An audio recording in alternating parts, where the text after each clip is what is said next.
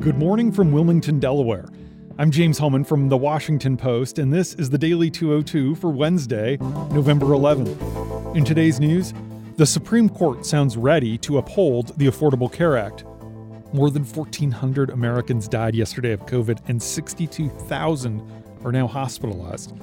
And President Trump installs 3 more White House loyalists to top Pentagon jobs.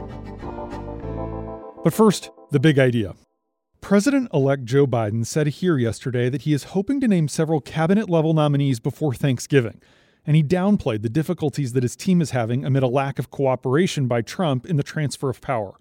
Biden said that Republican leaders who aren't acknowledging his victory are mildly intimidated by the sitting president, and he said Trump's refusal to concede the election is an embarrassment. Speaking to reporters here for the first time since declaring victory on Saturday night, Biden sought to show that he's hard at work. He spoke at the Queen Theater here in Wilmington, where his team made every effort to project power and authority. He stood before a large blue screen displaying the words, "Office of the President-elect." Those words were also mounted on his lectern. And his team has fashioned a custom quasi-presidential seal that shows an eagle over the number 46, a reference to the fact that he will be the 46th president come January 20th. Biden has now received more than 76.3 million votes, about 5 million more than Trump, and that margin is expected to widen as more ballots are counted in Democratic states, including California. Biden said yesterday that he has not yet spoken to Senate Majority Leader Mitch McConnell, though he noted the two have a long-standing relationship and experience making deals with one another. He said his hope is that they'll talk in the not-too-distant future because he wants to bounce ideas for potential nominees off of him to see who could get confirmed. Republicans control the Senate, and depending on the outcome of 2 runoff elections in Georgia come January 5th, will probably keep the majority in the chamber. Meanwhile, Biden's transition team released a list of 500 names of people who will form the backbone of his preparations to lead the federal government, with experts assigned to study every agency. The Biden teams won't make formal contact with Trump appointees and the career staff now in government because the outgoing administration has not yet released transition resources and allowed access. However, transition officials stressed that they're working through informal back channels to learn what's really going on inside, talking with think tanks, labor and nonprofit groups, and those who previously served at the agencies. Notably, President-elect Biden tapped proponents of stricter Wall Street rules for his agency review teams. Many of these new advisors are veterans of the Obama administration and have played vocal roles pushing for tougher oversight of financial services companies. They include Michael Barr, who was a senior Treasury official during the passage of the Dodd-Frank law in 2010, and Leandra English, whom Trump ousted from the Consumer Financial Protection Bureau during a messy power struggle. Also, the first ever second gentleman, Doug Emhoff, announced that he will sever all ties with his law firm, DLA Piper, before the inauguration to avoid any conflicts of interest. What a contrast with the incumbent. Meanwhile, leaders from around the world continued to call Biden yesterday to congratulate him. He spoke with British Prime Minister Boris Johnson, French President Emmanuel Macron, German Chancellor Angela Merkel, and Irish Prime Minister Michael Martin. The calls were not coordinated with the U.S. State Department, as would be the typical practice, because a Trump appointee is refusing to sign a piece of paper acknowledging that the transition has begun. Privately, though, Trump advisors are acknowledging that Biden's certification is less a question of if than when. Amy Gardner, Tom Hamburger, John Swain, and Josh Dawsey report that Vice President Pence gave a presentation to Republican senators on Capitol Hill yesterday about new litigation they're planning to file in Pennsylvania, Michigan, and Georgia, and he implored them to stick with the president. But even some of the president's most publicly pugilistic aides and allies, including White House Chief of Staff Mark Meadows, RNC Chair Ronna McDaniel, and advisor Corey Lewandowski, are telling people privately that they don't expect the lawsuits to succeed. Trump met with advisors in the Oval Office on Tuesday afternoon to discuss whether there's a path forward.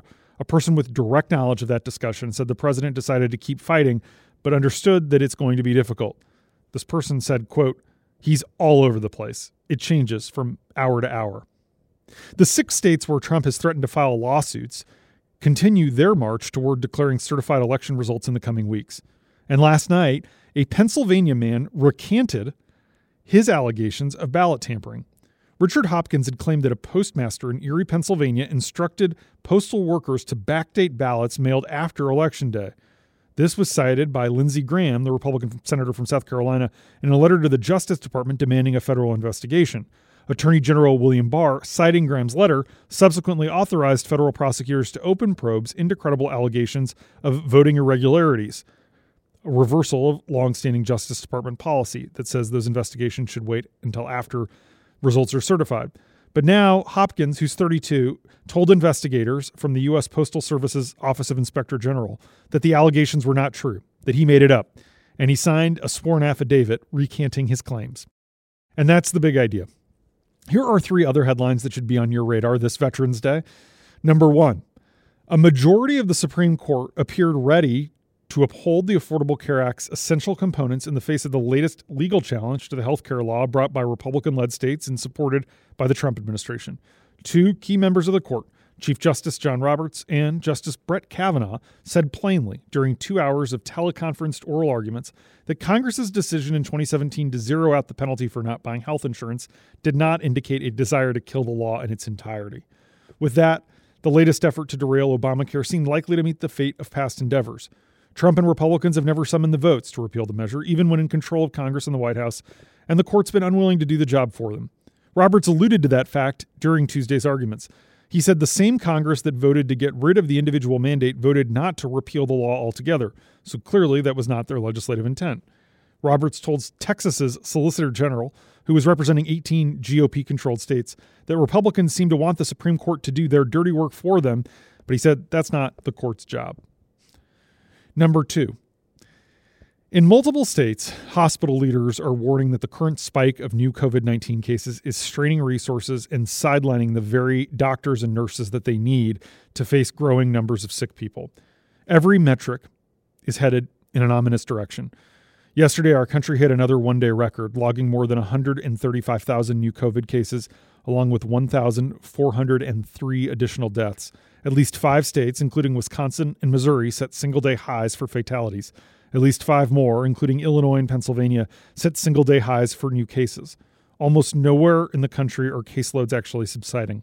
Brady Dennis, Jacqueline Dupree, and Marisa Iati report that 62,000 infected Americans are waking up in hospital beds this morning, a number the nation has not experienced since April. That's from COVID, not all hospitalizations. Michael Osterholm, the director of the University of Minnesota Center for Infectious Disease Research, says that these numbers should, quote, scare the hell out of you. He says this is like one huge coronavirus forest fire, and it's not going to spare much human wood out there unless we all change our behavior. Meanwhile, in Washington, Trump officials promised a fair distribution of the newly approved antibody cocktail from Eli Lilly. The federal government has more than 80,000 doses ready for allocation and distribution this week. Health and Human Services Secretary Alex Azar said in a briefing that the government negotiated a contract to buy 300,000 doses through December with an option to buy 650,000 more through June. But when you think about the fact that there's more than 100,000 new cases every day, that's really not that many. And because of the limited supply, the number of doses each state receives will be determined by the number of confirmed cases and hospitalizations in that state in a given week. For example, Vermont this week, which has among the fewest cases in the country, will receive 20 doses. Meanwhile, South Dakota, where the virus is spreading uncontrollably, will get 820. Each week's allocation will be made on a Wednesday. And Anthony Fauci guessed on CNN last night that the average American could have access to a coronavirus vaccine by the end of April, based on Pfizer's promising announcement this week. Sadly, though, the virus continues to take a toll in other ways while the vaccine continues to go through development. A brand new study out this morning from Oxford University found that 1 in 5 COVID patients, 1 in 5, is diagnosed with a psychiatric disorder within 90 days of recovery. Anxiety, depression, and insomnia are the most common afflictions among recovered patients. Number 3. Trump installed 3 more White House loyalists into top Pentagon jobs on Tuesday. This dramatic upheaval at the highest levels of the military continued a day after the president fired Mark Esper as defense secretary. Kash Patel, a highly controversial former aide to Devin Nunes, got a senior role. So did Anthony Tata, whose nomination to be Undersecretary of Defense for Policy crumbled over the summer amid bipartisan opposition in the Senate. But now Tata will perform the duties of the Undersecretary for Policy following the forced resignation of James Anderson, a former Marine intelligence officer. Also ousted at the Pentagon was Joseph Kiernan, a retired 3-star admiral and Navy SEAL officer who had served as Undersecretary of Defense for Intelligence. He's going to be replaced by Ezra Cohen Watnick, who's just 34 and was a right-hand man at the White House to former National Security Advisor Michael Flynn. These decisions literally sweep away decades of experience out of the Pentagon as Trump seeks to purge people from government on his way out the door whom he views as insufficiently loyal to him personally. Dan Lamothe, Missy Ryan, Josh Dossie, and Paul Sunny report that the Defense Department, with its mandate to remain loyal to the Constitution and to keep uniformed personnel at a distance from partisan politics, will probably see more departures in the coming days. One senior administration official said late last night that Trump remains fixated on withdrawing troops from around the world before leaving office. This official said Trump sees the Pentagon as, quote, the leader of the resistance to his agenda. Ongoing debates have been raging inside the administration about the pace of troop withdrawals from several countries, namely Afghanistan, but also Somalia, Germany, South Korea, and elsewhere. These changes come after months of tension between not only the president and Esper, but also Esper and National Security Advisor Robert C. O'Brien. One senior White House official explained that the president never appreciated that the military isn't supposed to be political, and he still doesn't. This White House official says the president wants to politicize the military. Trump has long chafed at military leaders who have resisted his entreaties to make military weaponry available, including tanks and jets for holidays and displays in his honor. He also grew angry when Esper and General Mark Milley, the chairman of the Joint Chiefs, walked with him in Lafayette Square in June for that photo op in front of a church, and then expressed regret about doing so a few days later, saying they shouldn't have participated. Officials close to Esper and Milley have said they were unaware that they were going to be used as props for Trump's photo op, but their public expression of regret caused Trump to seethe for days. Meanwhile, as a reminder that these machinations, that this palace intrigue, I guess you could call it, is having real consequences on the world stage, over in Kabul, the Afghan government is praying and hoping that Biden will take a tougher stance on the Taliban than Trump has. Afghan officials tell Susanna George and Karen DeYoung that the stalled peace talks between the Afghan government and the Taliban could see changes with the new administration. Such moves would mark only modest shifts from the Trump's Afghanistan policy, but it could provide more leverage to the Afghan government who is negotiating in Doha. Peace talks have been stalled. Biden has said repeatedly that he plans to draw down U.S. troops to a relatively small number. He says several thousand. But he says he'll leave enough to ensure that neither al-Qaeda nor the Islamic State will be in a position to launch attacks on the United States from Afghanistan. That continued presence of a few thousand troops, including U.S. counterterrorism forces, could keep the Taliban in check and stop terrorists from thriving. And that's the Daily 202 for Wednesday, November 11th. Thanks for listening. I'm James Hellman. I'll talk to you tomorrow.